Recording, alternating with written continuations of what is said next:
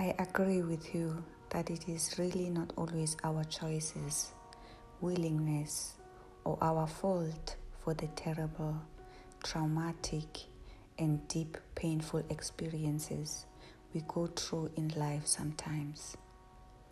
But what you do with the given experiences, situations, is always in your control and up to you what you want to do with the given situations. Many of us are trapped and suffering deeply alone in silence most of the times after the given experiences, situations in their lives. Some people will even suffer for years after the given experiences. Allow me to tell you this from my own experiences.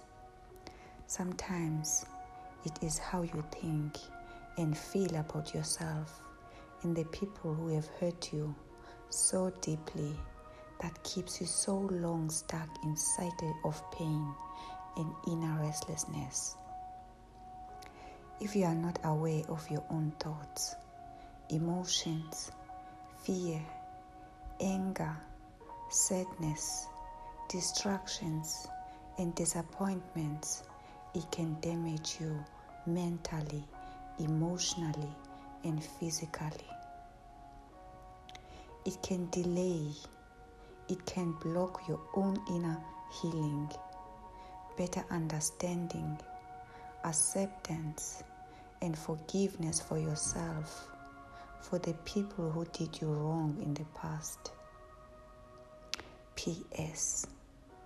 Do not allow your experiences from the past to still continue to control and dominate you in your life.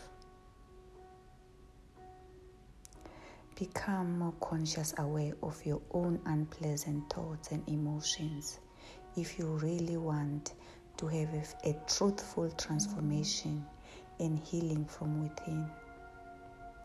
For more information, please visit my website. I wish you a wonderful day.